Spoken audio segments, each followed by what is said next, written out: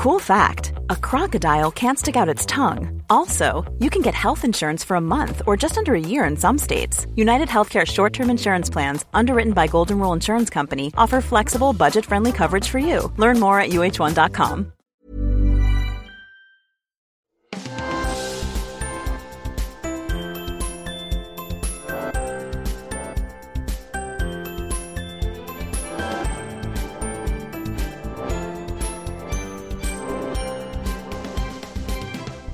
Hello, welcome to The Naked Scientists with me, Chris Smith, and with Ginny Smith. This week, we're chewing over the topic of food footprints. How green is your lunchbox? And what's the environmental impact of your weekly food shop? Plus, in the news, the prosthetic hand that has allowed an amputee to feel for the first time in 10 years. And we take a look at the 100-year history of this medium, radio. And as we always do, we're posing a scientific tea time teaser for you. This week, we'd like you to tell us that a bag of Brazil nuts gives you a dose of radiation equivalent to what? If you have an answer or you have any thoughts, feedback or comments for the programme, please get in touch. It's chris@thenakedscientist.com by email, or you can tweet @nakedscientists.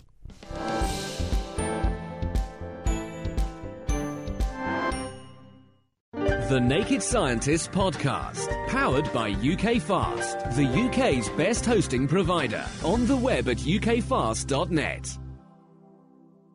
First this week, the Gaia space mission, which was launched on the 19th of December, is now orbiting around a virtual point in space which is called L2. It's about 1.5 million kilometres from Earth.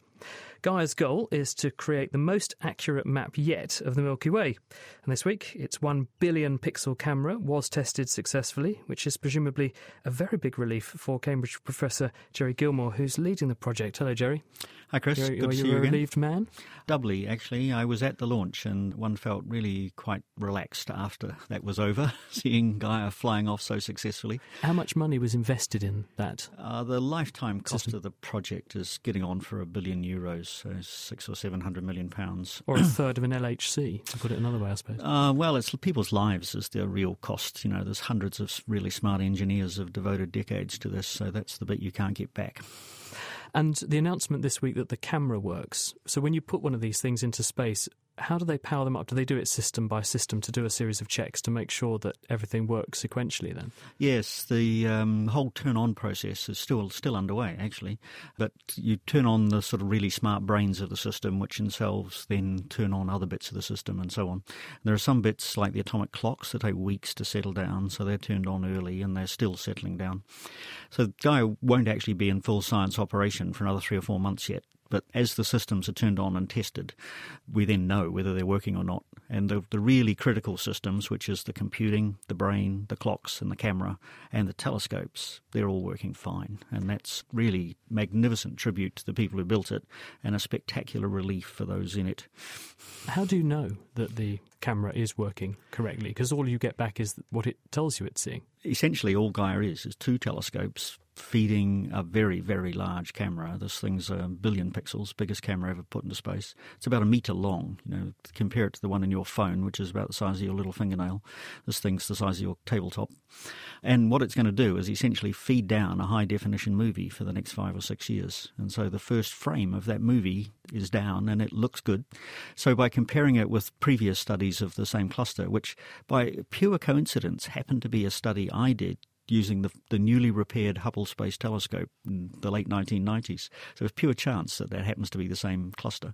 But by comparing it with those Hubble measures, we know how sensitive the camera is, we know how accurately the things in focus, so we know how clean the optics are, and all the news is good. I mean, there are a few technical things that will come out over the next week or two, but fundamentally we know the mission's going to work. It's terrific. Congratulations. Have there been any problems, though, or has it all been a bed of roses so far? No, there's always a few problems. I mean, everybody knows the famous spectacular Hubble problem, and Gaia's predecessor actually went into the wrong orbit. The rocket didn't fire because some twit left a bit of cloth in it. Gaia has nothing like that. There's a few little technical issues that we'll be able to work through, but fundamentally it's looking good. And how long before the data begins to land on your desk here in Cambridge so that you can begin to see these amazing maps in extraordinary detail emerging of our galaxy? Well, we're processing the test data right now. That's where that image came from. So we know what's going on. We're contributing to the team that's actually testing out the hardware and checking that everything's working and putting the telescope in focus. That's actually a non-trivial thing to do. That'll take about another month yet before it's perfectly in focus. But then the real science data will start coming in April. So then we'll do the science verification. So that's the real hard, how good is the science going to be? So we know that technically the thing's looking promising. About April, we'll come back and we'll show you the first science results, and then we'll expect to be in full routine doing nothing but exciting science from about May onwards for another 5 or 6 years. You must come back and tell us how you're getting on. Jerry, thank you very much and congratulations. Great to have you on the programme. Jerry Gilmore from Cambridge University's Cavendish Laboratory. Ginny. So I've been looking this week at a story about the first prosthetic hand that's been developed that allows its user to actually feel what they're touching in real time.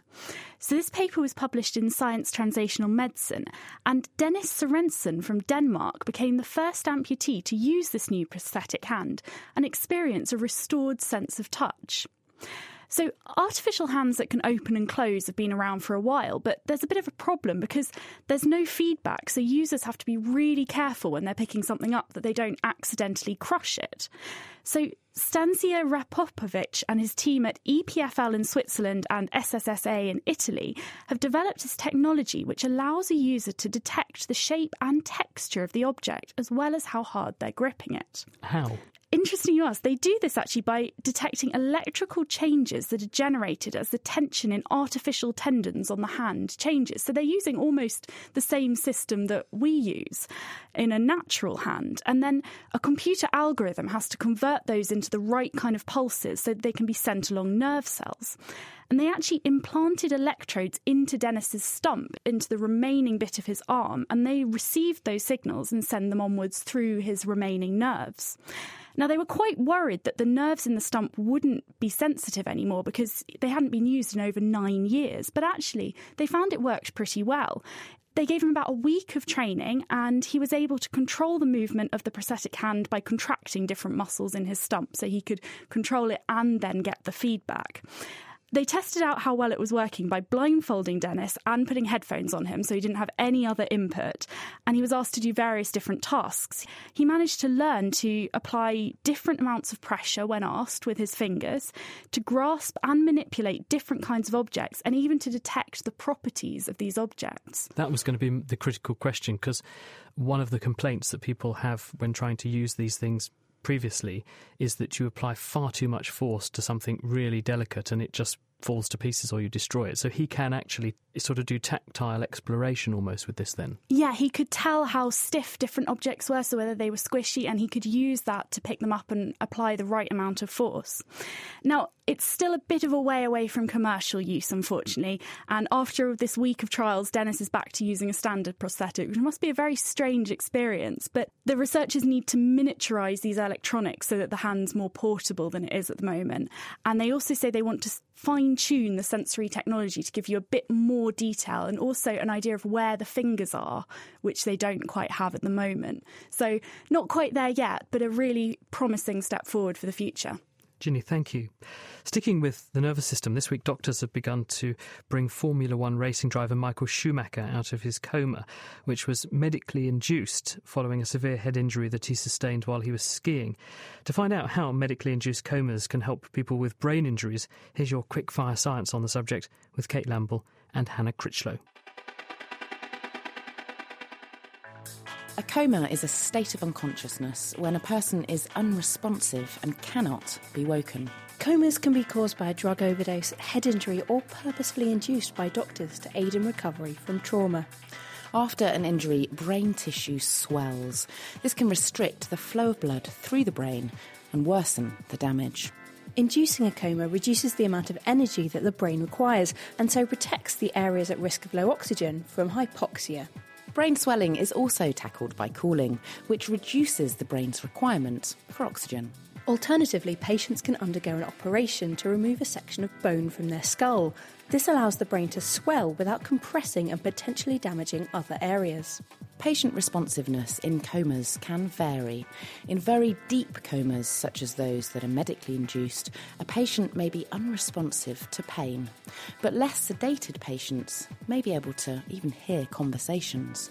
Unlike in the movies, waking up from a coma is usually a gradual process. In medically induced comas, cooling is reduced by about 1/4 degree Celsius every hour to avoid the brain swelling again. When the patient is able to make a conscious response to instructions, they are no longer classed as being in a coma. However, any damage to the brain sustained through a traumatic brain injury is often not apparent until the patient has woken from the coma. Schumacher's family will have to wait until the anaesthetic stops being administered to see what the long-term impact of his head injury might be. Hannah Critchlow and Kate Lamble. And you can get hold of all our Quickfire Science episodes as their own podcasts from our website at thenakedscientist.com/quickfirescience. People who feel powerless perceive the world of weight very differently. That's according to a new study out this week in the Journal of Psychology. Eun-hee Lee is a researcher at Cambridge University. She's the lead author. Welcome to the programme. So you've found that people who feel powerless actually find things that are a demand on them physically more challenging. Yes, so I did work on social power and how that influences our perception of physical properties, like weight perception, how they feel the weight of objects. And actually I asked people to lift those boxes, as you can see. Yeah, so I've got a nice big box here. So, just a cardboard box. Yeah, just cardboard boxes. And all of them looking exactly the same, but I would load them with different number of books to have different weights. And I asked them to lift all these boxes. Yeah. And sometimes for some of the studies, I actually manipulate people's sense of power. So there'll be two groups where powerful and powerless group, and they lift boxes, and I compare the weight estimates that people give. Or I just look at like personal sense of power, which is more like a trait power, and I try to see the relationship with that, with the weight estimates that people give again. So we can look at how you manipulated people's sense of empowerment in just a second. So the initial finding is that people who feel they're less powerful would judge a box, which is a standard weight, to be heavier than someone who is pretty pumped up and feels that they are already pretty much in control and in pole position socially. Yes. So about the manipulation method that we've used. Right? How did you do that? So you take someone and you make them feel powerless. It doesn't seem straightforward. Powerful, so both. So we use two different procedures. So it's been kind of established in the literature of psychology and especially in social power. So first one we've used was this manipulation called posture manipulation. So we either tell them to sit in a way that's quite expansive, so like they take bigger space on this nice like a ergonomic office chair. So I ask them to put their arms on the armrest and on the desk next to them, and like ask them to like cross their legs.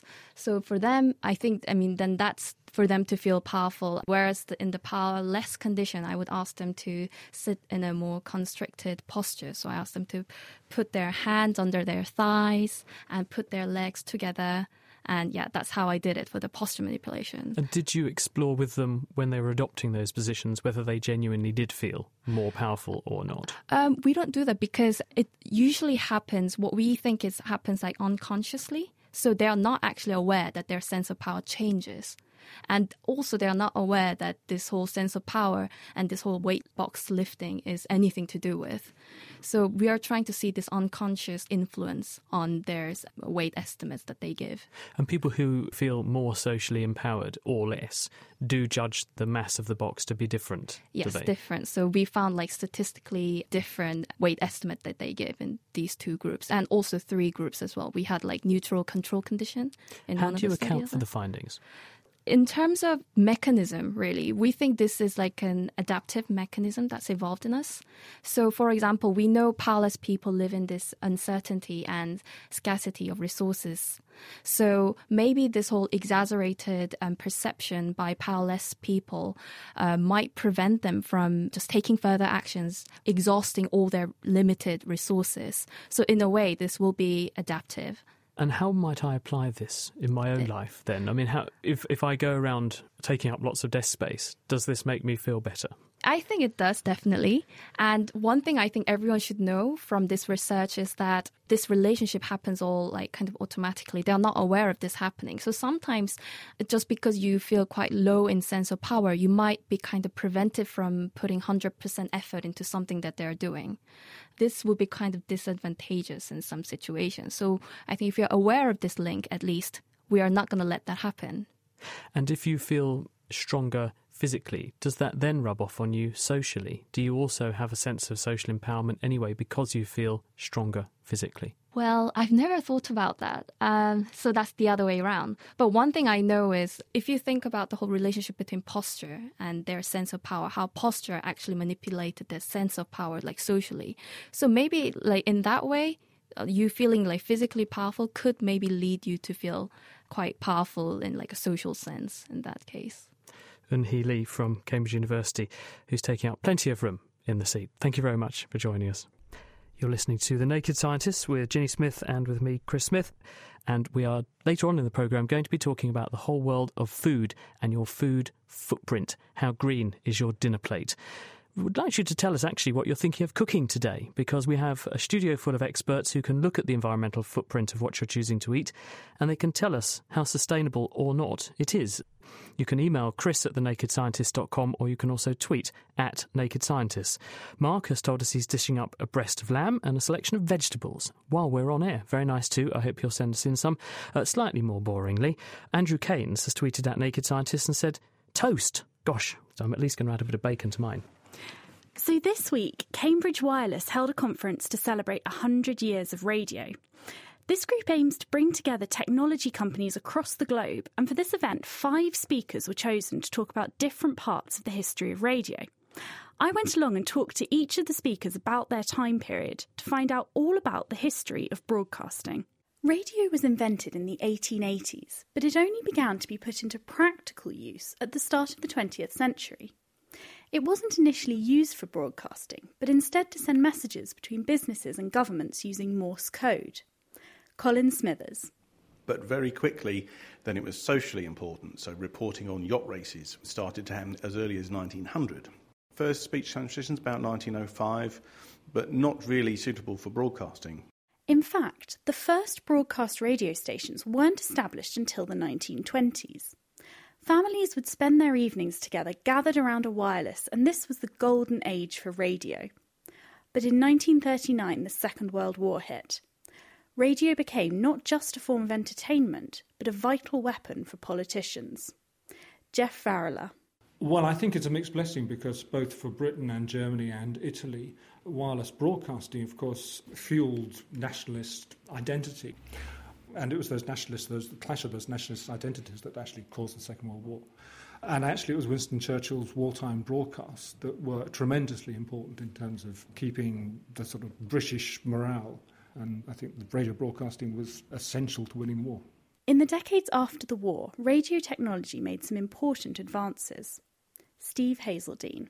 Well, the biggest change really was the move from the old valves to transistors and integrated circuits. So radios went from being devices that were stuck in a room to being portable and anywhere in the house.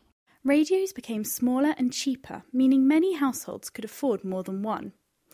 Rather than the whole family gathering around a single wireless, younger and older members could listen separately. This opened up a whole new market of radio listeners. What really changed the whole scene was that in the 1960s we got a number of pirate radio stations, but more importantly the music they played was for a much younger audience, and it took a few years, but of course the BBC then reacted and Radio 1 was established and it's never looked back. Although invented in 1933, FM radio really took off in the second half of the 20th century. The frequency band was broadened, allowing national coverage, so many BBC stations moved from AM to FM. Nigel Linge. As you drive around the country, of course, you are effectively picking up a slightly different frequency. To aid that, they developed the radio data system, RDS. In fact, the BBC pioneered the development of RDS. Most people would think of it today as the thing that brings the traffic reports up, but it was actually brought in to help tune FM stations as you move around. The higher frequency also means you have shorter aerials as well, so portable devices become a lot more popular. But FM's dominance didn't last. In the 1990s, digital radio was developed and began to take over. Now, of course, many of us don't tune in at all and instead listen to our radio programmes over the internet. Andy Sutton. We did find during the period with GSM devices, so the Global System for Mobile Communications, or 2G, that we started to integrate FM radios into the actual mobile phone itself. Nowadays, of course, we tend not to do that, rather take streamed content over the digital cellular network itself into the device. Andy Sutton, and thanks to all of the rest of the speakers at the Cambridge Wireless Conference. It'll be interesting to see where radio goes in the next 100 years. Hopefully we'll still be here. Well, probably not me, but some kind of naked scientist anyway. Do you know, everyone said, as the Buggles sang, video killed the radio stars.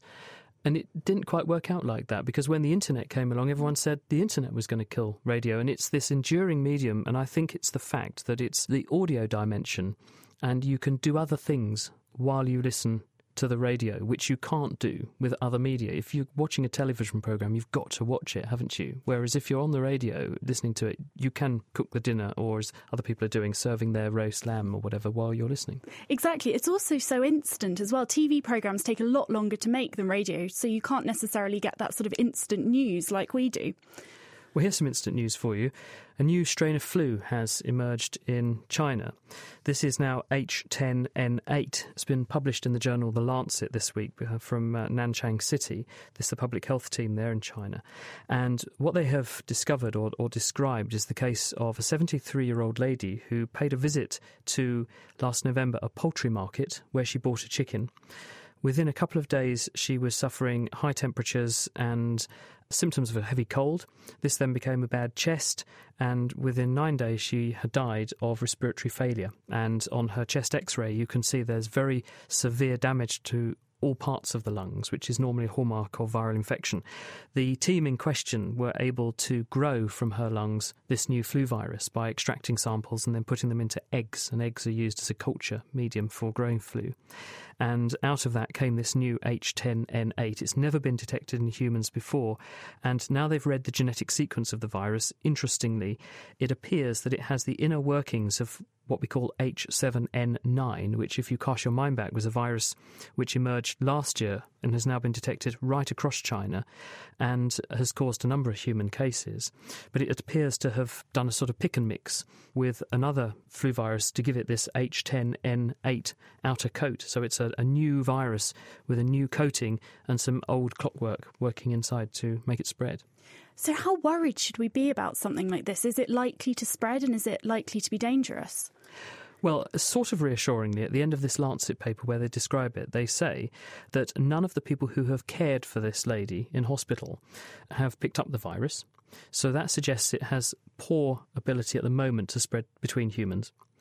They also say that it's sensitive to the antiviral drug Tamiflu, which is again encouraging because it means that we can at least give people prophylaxis or preventative treatment with that if they're exposed.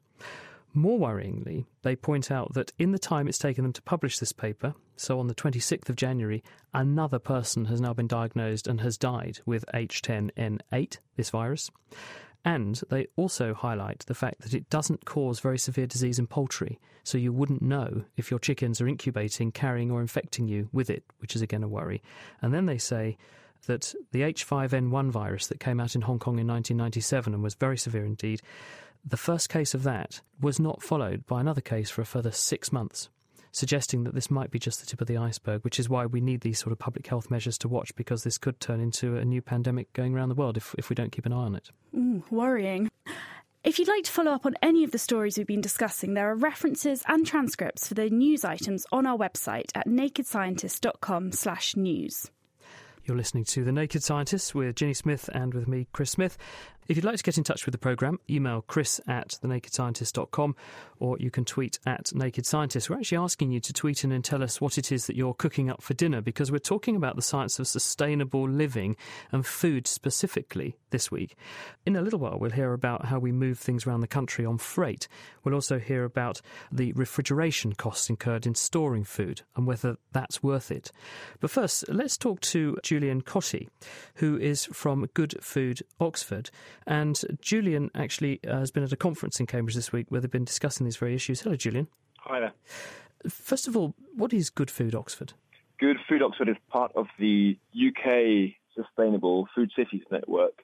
So it's our contribution as a city to creating a more sustainable food system, starting with businesses and organisations and citizens in our own town. So why wouldn't food be sustainable? Well, we know now that the food system as a whole is a major contributor towards greenhouse gas emissions globally. So something like 20 to 30%, depending on how you measure, of total global greenhouse gas emissions come from the food system. That's all the way through from production to processing to transport to even cooking in our own kitchens and industrially, and waste and the end of life of that food system. So it's a pretty major bit of the emissions total. And there's also a whole lot of other associated environmental costs on land, water and energy, as well as impacts on biodiversity. So it's really one of the main impacts that we as human beings have on the planet. But at the same time, we have to eat. So are we not therefore obliged to have some kind of food footprint, regardless of what we choose to eat? That's absolutely true, yeah. Everything we eat, it has to be produced somewhere. It has to take up some piece of land that needs water to grow. And there are other inputs into that system that have impacts globally. But the choices that we make about what we eat have a huge impact on what that footprint is. Well, I've been shopping. I've got my shopping bag here. So I'm just going to pull a few things out of my weekly shop. And I thought you could perhaps tell me whether I get sort of nil point or whether actually I've made a good choice. OK, so first thing I've got in here, because I'm lazy, I have a bag of salad. Is that a good food choice or a bad food choice? On the face of it, this seems like a pretty good choice, because salad growing is mostly probably done in this country or in Europe, so it's not been transported a vast distance. The land and energy and greenhouse gas footprint of that product is also not huge, so ticks there. One thing that might concern us about your choice of salad is an issue that's been in the press a lot recently about waste. Now, globally, around a third of food that's produced is wasted, and the figure for things like salad is even higher than that. And Tesco last year published the first UK supermarket actually to publish their food waste figures, and they revealed that about 68% of all the salad that is produced for them is wasted. More is wasted than actually is getting eaten, and that in itself fits into a bigger issue of food waste within the system. And Julian, I promise to eat all of this bag of salad. Okay. The next item in my bag, I've got some pork cutlets in here. I don't know where they've come from, but they do have a tractor, so they look like they're presumably homegrown. A red tractor? Yes. That's, a British production. So is that good or bad? Well, it's pretty good. I mean, we've learned recently that actually the impact of transporting our food may not have quite as big an impact as we thought in the past, but it's still a good idea to eat from as close as possible. So that's pretty good. And obviously supports the UK economy, etc. And we've always got to think about these other things as well as environmental impacts. But generally, meat is one of the biggest contributors to greenhouse gas emissions, especially lamb and beef, because they're ruminant animals and they release a lot of methane, which is a very potent greenhouse gas. So pork may be a little bit better on that count because they're not ruminants. I'm redeeming myself mildly. So given you, thank you, given that we've identified these problems and my shopping bag is not blameless, what can we actually do? What are you trying to do in Oxford, for example, that we could also mirror in other cities, which will reduce the impact of what goes into our shopping bags? What we're trying to do, first of all, is to work out what the current situation is in a city like Oxford, because the food system is quite complicated.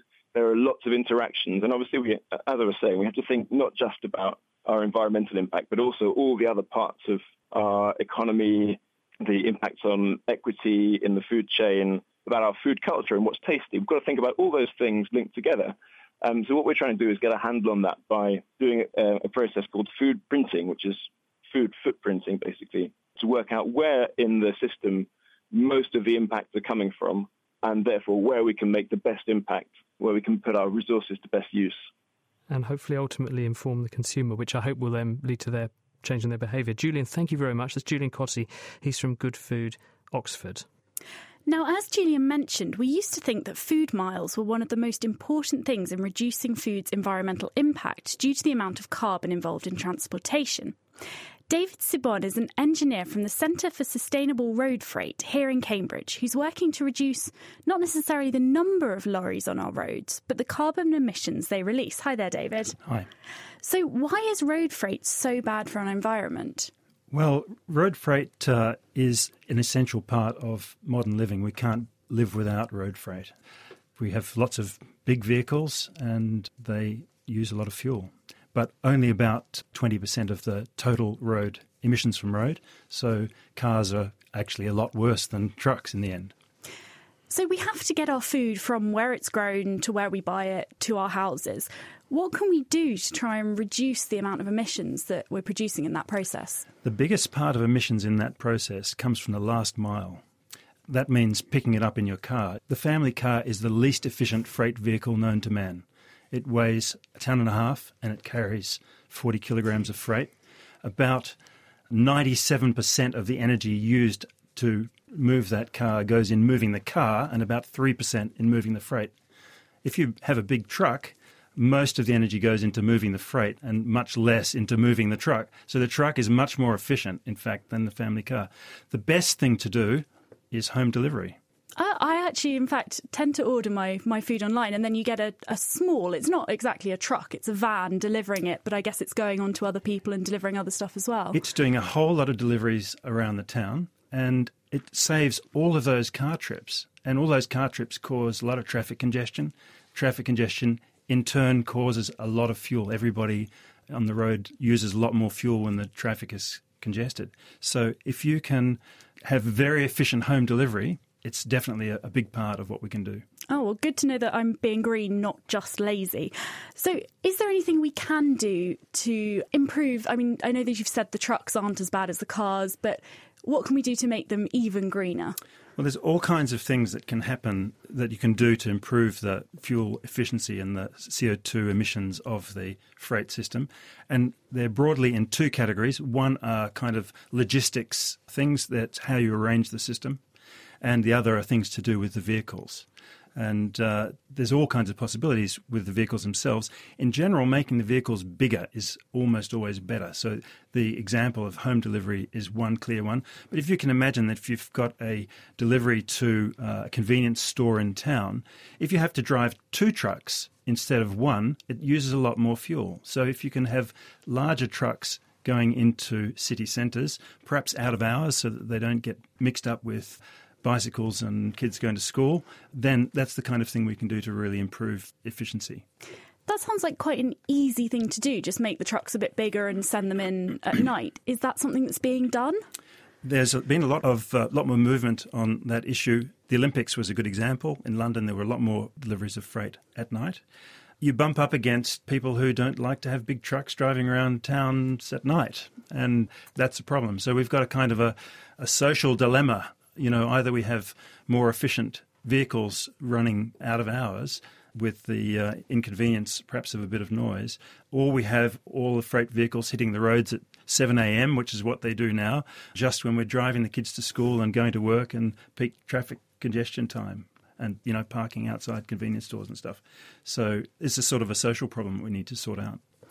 And you mentioned a few times that freight isn't actually the worst thing. What is it that's causing the most carbon emissions through the sort of chain of food being grown to getting to our plates? Well, one of the big issues, I think, is refrigeration. You know, if you have a bottle of water, you know, you bring it from France, bring it on a boat and a couple of trucks. The worst part of it is if you actually put it in the fridge and leave it in the fridge in the supermarket for a couple of days before it's bought, then it uses a whole lot more energy. And I think that the design of fridges in supermarkets is terrible. And if you go to a supermarket, for example, at the railway station not too far from here, you see all of the workers in thermal clothes because it's so cold in the shop. The fridges are pumping out cold. There are heaters and fans. There's just piles of energy going into the shop. And what we need is doors on fridges and a bit of sensible policy in supermarkets. Thank you. Thanks to David Sibon from the Centre for Sustainable Road Freight. You're listening to The Naked Scientists with Ginny Smith and with me, Chris Smith. We're talking about sustainable living and sustainable eating this week. And before anyone asks us, all these Aussies turning up on the programme, we'll meet another Antipodean in a minute. She's from New Zealand, Anne-Marie Ha. We'll talk about wasted food. We didn't ship them all in for the programme. They live here before anyone panics. OK, there's no massive carbon footprint associated with The Naked Scientists over and above normal programming. Now, we've heard from David Sibon, the gauntlet being thrown down there. We need doors on fridges. They waste an enormous amount of energy. And in fact, some stats we've seen suggest that refrigeration is a bigger environmental issue than transporting food around the country and around the world in the first place. Well, Graham Maidment is Professor of Air and Refrigeration at London South Bank University, and he's with us to give his perspective. Hello, Graham. Hello, Chris. So first of all, what do you think of the comments that David's making about the fact that you go into a store and there's all these arrays of beautiful fridges full of products and they're all open? Well, firstly, the comment I'd just like to come back on is the carbon emissions associated with refrigeration and air conditioning around the world. We're a very intensive industry. We do a lot of things for society, producing lots of cooling for lots of applications, and as a result, we use lots of energy and produce lots of carbon dioxide. And I think the statistic you quoted was something like double that of air traffic. We produced about 10% of all carbon emissions worldwide. Supermarkets are energy intensive. There's about 7,000 in the UK, and they produce or they use something like 3% of all UK electricity, and much of that is for refrigeration. Now, something like 30 to 50% of all the energy that goes into a supermarket goes into the fridge. And David's right, at the same time that cold leaks out into the store and it has to be offset with additional heating.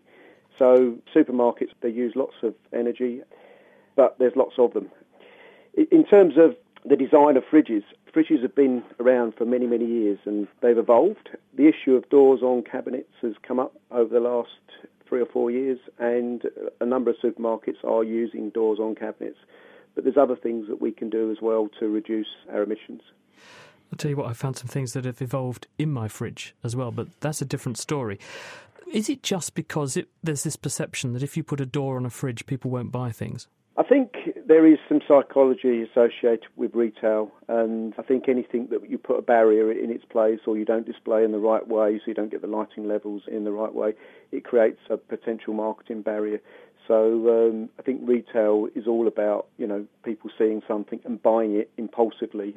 But these numbers that you've put on this are so staggeringly high that this suggests that we need some kind of policy, not just in Britain but across the entire world, to stop people doing what I would regard as flagrantly wasting energy, because if everyone has to put a door on their fridges, then no one's at a disadvantage relative to their competitors, are they? And then the motivation and the impact is on people to develop fridges that people do want to open the door of and buy the contents anyway. Yeah, doors on fridges are a good thing, but there's other things that we need to do. We don't just need to hang on to a door on a fridge, because if the carcass of the fridge and the components within it are the worst around, then putting a door on it won't do anything. If you think about your home, if you fit double glazing, leave the front door open, what's the point? Indeed. The double glazing doesn't have an impact. So there's lots of things that we need to do, and there's lots of things that the industry in the UK are doing.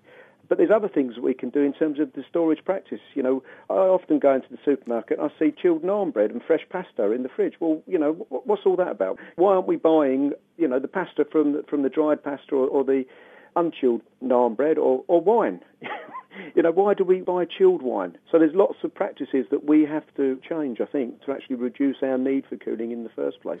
Coming back to a point that you were making, though, which is about the fridge itself, so irrespective of whether the door is left open or not, what we put in the fridges has caused a lot of scientific controversy over years, not just the food, I mean the refrigerants, the chemicals that make the fridge do its job, because we had a huge hole in the ozone layer owing to the fact that we were putting chemicals in these fridges that were very good at keeping fridges cold, but they were very bad for the environment. Yeah, ozone depletion was discovered in the 1970s, and the Montreal Protocol was put in place to ban CFCs, and the ozone layer is now recovering. But the granddaughter of CFCs we found is a potent greenhouse gas, so it's called HFC, hydrofluorocarbon. These are refrigerants that we're steering away from now. So in other words, by replacing CFCs with something that we thought would be better for the ozone layer, it's just an environmental insult in a different direction? Well, it's had a different environmental impact, and at the time, clearly we didn't know. But, it's come to pass now that the HFC refrigerants have got a high greenhouse effect.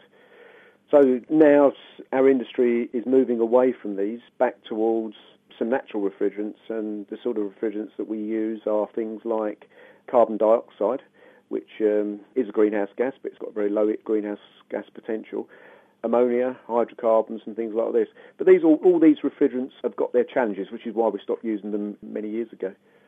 Well, Graham, I'm relieved that someone like you is on the case, if not just the fridge case. Thank you very much. That's Graham Maidment. He's from London's South Bank University.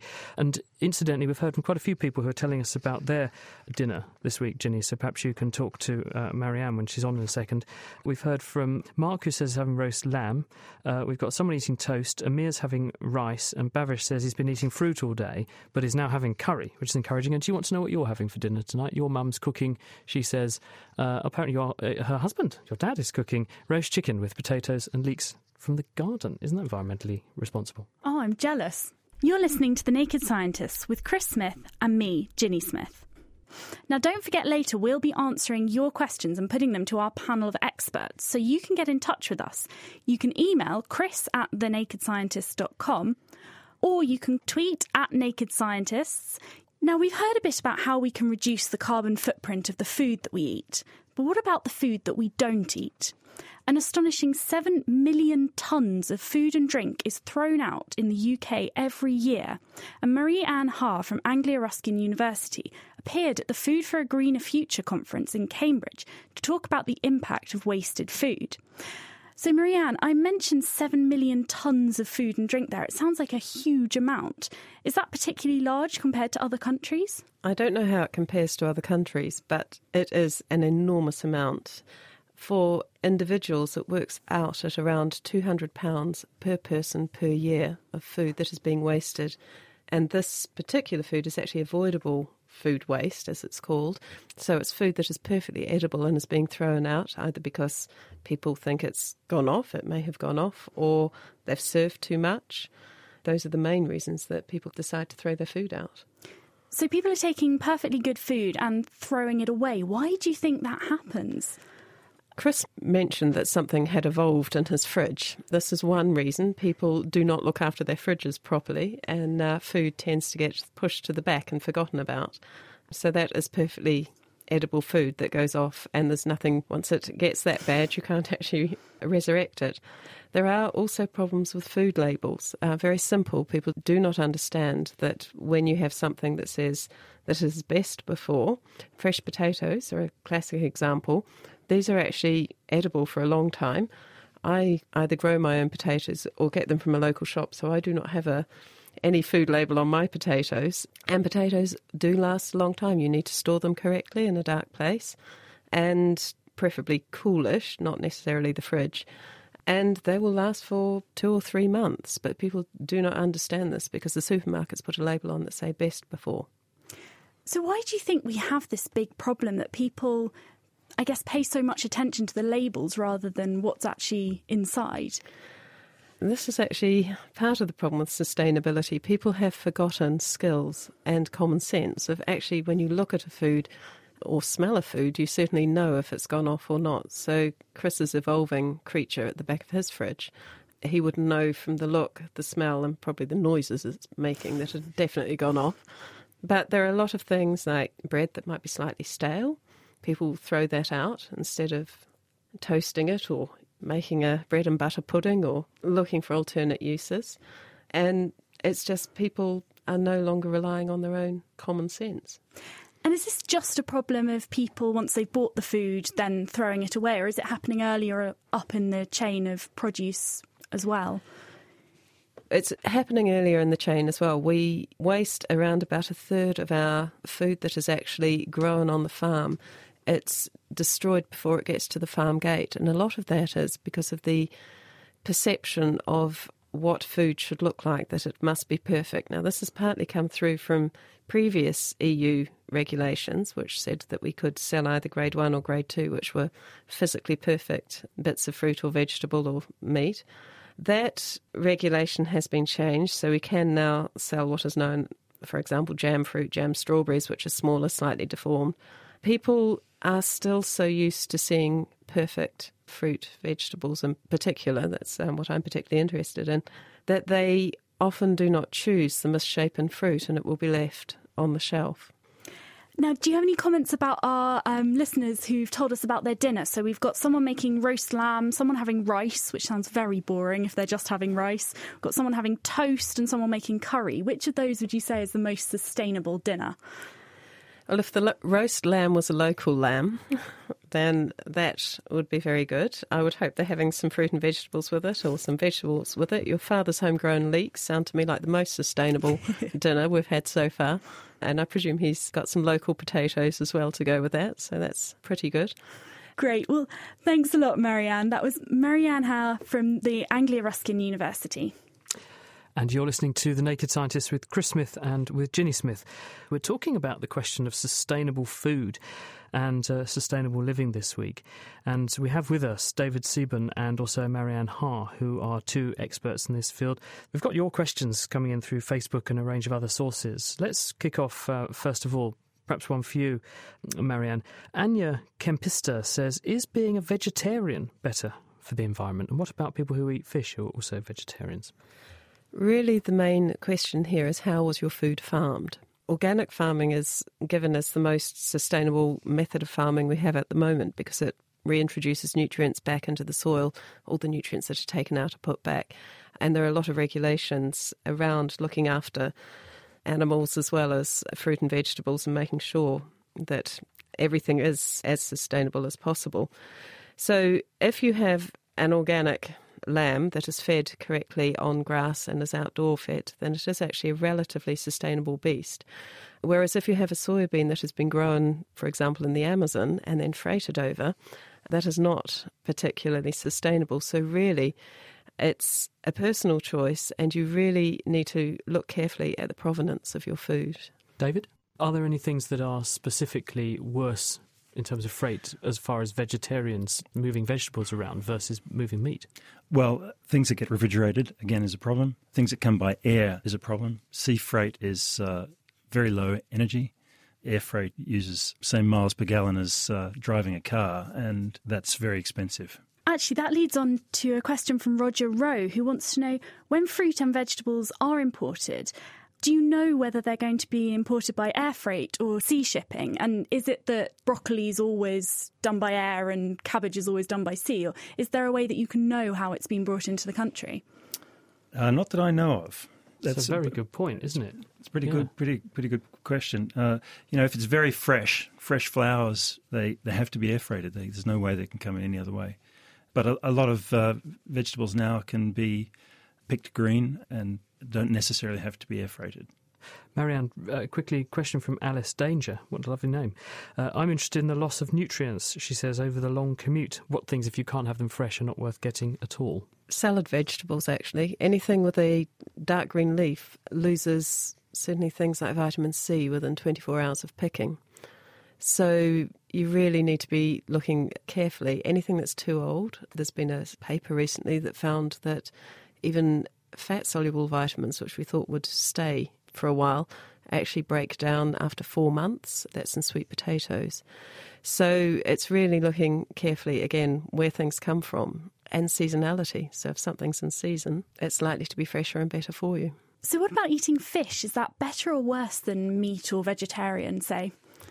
It's the same answer. It depends on how it's fished. So Marine Council certified fish is fished in such a way that it should protect fish stocks and allow regeneration within the oceans. Again, there's transportation involved there as well because we are landlocked in Cambridge, so it's not that easy unless we have freshwater fish. And what about refrigeration? Because I guess fish goes off quite quickly, so you have to keep it quite well refrigerated. So does that make it worse? Well, it's often frozen, isn't it? So that's expensive on the refrigeration side. Is freezing things worse than keeping them refrigerated? Well, it's a good question. It takes a lot of energy to freeze stuff. The temperature is much lower, so you have a lot more leakage of cold. On the other hand, refrigeration in supermarkets is almost always has a lid or a door, so that's a lot better from that point of view. But also, freezers can be positive in that they reduce food waste. So when I cook too much dinner, I freeze some of it and have it another night. So there's pluses and minuses.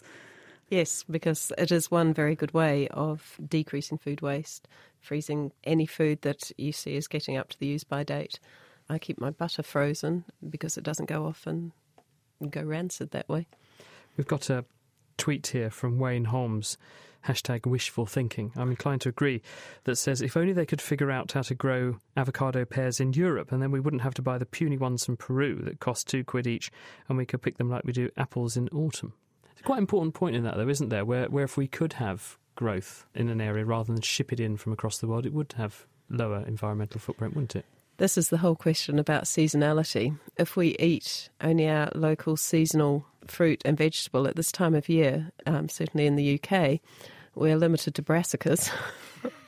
However, we do have a wide variety now. They have gradually been bred over the centuries. So yes, it is a problem. We would not be eating avocados because they are not at all local. And I think even with warmer winters, I don't think we will ever get to a stage where we see avocado trees growing in Cambridge. Marianne, and also David Sibon from Cambridge University. Thank you very much. Well, let's stick with some hard-to-answer questions. It's time for a rather snotty question of the week from Hannah Critchlow. With post-Christmas sniffles sticking around, what do you think about this one? Hi, Naked Scientists. My name's Sarah and I live in Tasmania, Australia. I'd like to know, is it true that if you have a chest or a head cold and the mucus turns yellow or green, this is a sign of a bacterial infection and requires antibiotics? So, can you detect the stage and severity of your cold by the colour of your snot? Over to Dr. Estee Torek, consultant in infectious diseases at Cambridge University.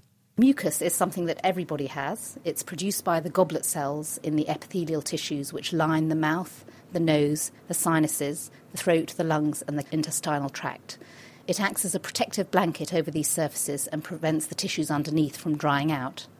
Mucus acts as part of the body's defence system by trapping unwanted substances like bacteria and dust before they get into the body. It also contains antibodies that recognise invaders like bacteria and viruses, and enzymes that kill the invaders that it traps, and a protein called mucin. Even when you're healthy, your body churns out 1 to 1.5 litres of mucus per day, and most of this trickles down your throat so you don't even notice it. However, there may be times when you do notice your mucus, and this isn't usually because you're producing more of it, but because the consistency has changed.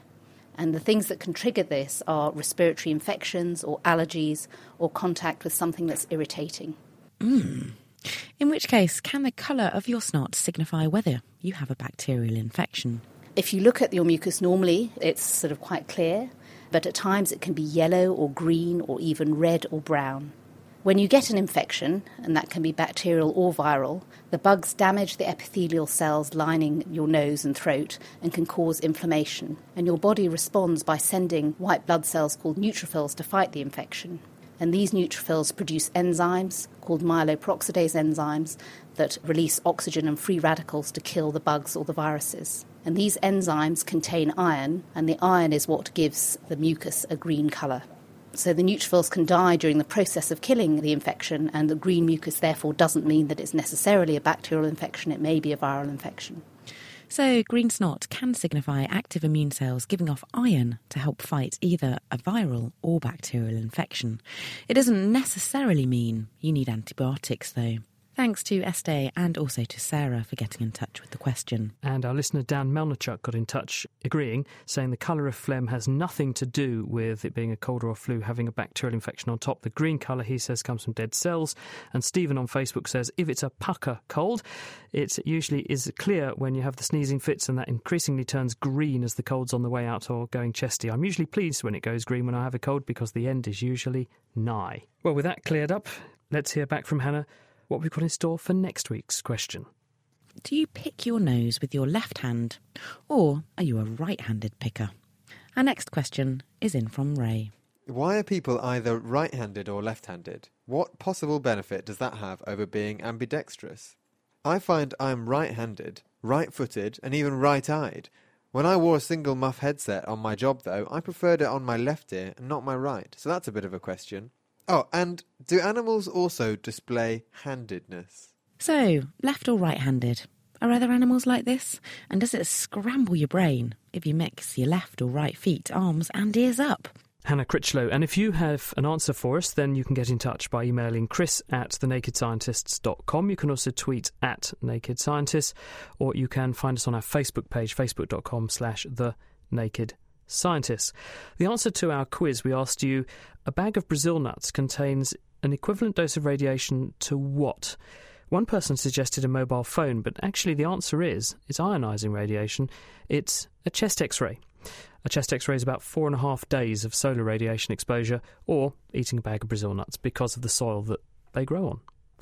That's it for this week. Thank you very much to our guests, Julian Cotty, David Sibon, Graham Maidment and Marianne Haar. Thank you also to Ginny Smith for joining me. The production was by Kate Lamble. Now, next time we're going to be hearing from one of the largest science conferences the world has. We'll be heading off to the AAAS in Chicago, and Hannah and Kat will be here to find out how research that's being presented there is affecting us here in Cambridge. Thank you very much for listening, and goodbye.